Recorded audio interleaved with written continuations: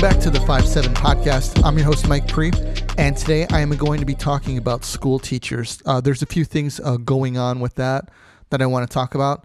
And my tech tip for today is about routine PC maintenance. There are two apps that I used, and I'm going to talk about them. So first off, I want to talk about three different incidents that have happened in the past month. One is a teacher in Euclid High School in Cleveland. A woman was attacked trying to break up a fight. In another instance was in Douglas High School in Atlanta, where another teacher, this one was a male, trying to break up a fight. And in Paloma Valley High School in Menifee, California, was another instance of a teacher trying to break up a fight and getting attacked by other students. Now, it seems that teachers are being disrespected more so nowadays than I would say maybe in history. The problem is that I don't think kids generally understand what maybe like the order of society is. That it seems like nowadays kids are more inclined to disrespectful police officers. It seems that kids are more inclined to disrespect teachers. And I think that's uncalled for.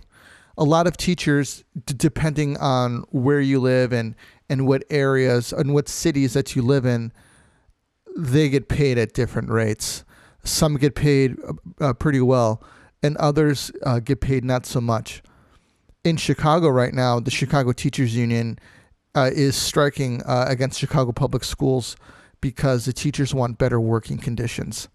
Now, using this as an example, it's pretty disconcerting when in Chicago, which is the third largest metropolitan area in the United States, I believe that there's 9 million people in the Chicagoland area, that teachers are underpaid. Now, some of the things that they're asking for are more teachers, more staff. In some instances, some schools don't have a librarian. In other instances, they have a school nurse once a week. Now, I think that's absolutely uncalled for, especially in a city like Chicago, considering how much tax revenue it generates. But it's been historically mismanaged by the administrative staff that manages Chicago. So they're striking right now, and you kind of have to feel for them because, yeah, there shouldn't be 35 kids, 40 kids in a classroom. That's absolutely nuts. I don't know how you could ask teachers to effectively teach kids when there are that many kids in a classroom.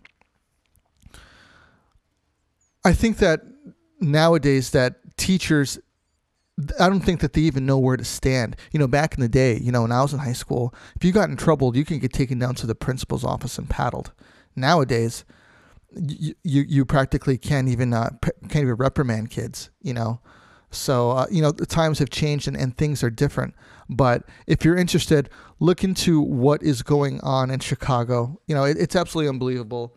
One of the things that I don't understand is that there are political parties, and they each have a different aspect on education, and you have one that is asking for change. They want to have change with how police are treating individuals. These individuals are, and in some cases rightfully so, the police are completely out of hand. But on the other hand, as a society, that we could be doing better. And I think that starts with kids, and they're taught that stuff in school, and they need to be in an environment where they can thrive, where they can have an opportunity to truly learn and help them be the best people that they could be. For example, instead of it seems that a lot of emphasis is put on school sports. And, I get it. On one hand, when kids play sports, they're not on the streets, and, they're more inclined to be into something more than getting into what's going on the streets. And, that's a huge plus. But on the other hand of that, it's like the only thing that they want to do. So say that you have a kid who's playing football, or you have kids that they want to be a rock star, or they want to be a rap star, or they want to be, they want to play in the NBA or the NFL. Only the truly remarkable people make it to these leagues, and these kids need to be taught that, if you don't make it to this, you have to have a plan B. And in that plan B, you need to find something that you're interested in. What do you like to do? And helping these kids find these interests so that maybe they find something more rewarding when they're like, maybe I don't want to play football anymore. Maybe I want to work with my hands. Maybe I want to build robots because I think that that's really cool and I'm really good at coding, but they won't find these things unless they're pushed in the right direction. And in doing this and helping these kids, they'll be more inclined to be better citizens on the street than maybe being so entitled. So just a few things that are going on.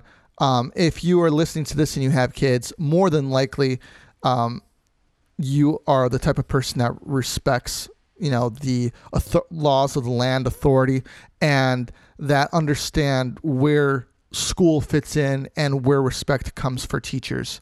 And if we can reiterate that to our kids, to respect the teachers and not fight the teachers, which is absolutely unbelievable. I will leave the links for all 3 articles about the teacher in Euclid, the one in Douglas High School in Atlanta, and in Paloma Valley in Menifee, California, in the link down below so that you could see the videos of what happened.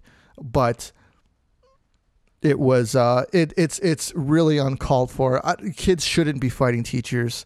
And I'll also leave an article for the Chicago teacher strikes. So if you want to read up on it a little bit, you can. They're looking to come to a agreement pretty soon. I believe the kids have missed school for 5 days. So, something to think about. Moving on to my tech tip. There are 2 apps that I use. I use CCleaner for Windows, and I use Clean My Mac X for my Mac. Now, back in the day, when I started using these utilities, CCleaner didn't have a Mac utility, so I had to find something else. Now it does. So if you would like to try them out, I would highly recommend it. CCleaner does a really great job of removing a lot of cached files and files that accumulate over time in Google, if you use Google Chrome or your web browsers, to free up some space on your hard drive and to keep it running more smoothly and optimized. The Clean My Mac does a great job because, when I started using it, there wasn't much for Macs. So I tried this and it worked absolutely fantastic. It was Clean My Mac originally. It's Clean My Mac X now. And it works really, really well. After you upgrade to a new OS on it, you run that and it'll clear up a few gigs worth of files that would be sitting there otherwise if you weren't using it. So yeah, they both work very well, and they both have a Windows and a Mac app now. So for regular routine PC maintenance, I endorse. They did not sponsor this video. This is just what I use personally. I've been using CCleaner for about maybe about 10 years now, and I've been using Clean My Mac X for probably about 7 or 8 years, and they work great. I have not tried the either for, like I said, I use CCleaner for Windows. I have not tried the Mac version yet, and for Clean My Mac X, I have not tried the Windows version of that. But the CCleaner for Windows works great, and the CCleaner for Mac works great. So if you're a little confused, try them both. They work fantastic. So give it a shot. So that's all that I got for you today, guys. I really appreciate the support. Thank you for your messages that you send me on social media. Thank you for the emails that you send me over my email. And if you have any questions, or if you want me to elaborate on something, if I've talked about something and you want me to hit more on it, send me an email or shoot me a message on social media at 57 Podcast, and let me know what you want to hear. let me know what you want more of. Let me know what you want less of. And if you're listening to the Tech Tips and you need a specific type of tip, or you're looking for information on something specific, be sure to let me know. And that's all that I got for you today, guys. This is Pri, out.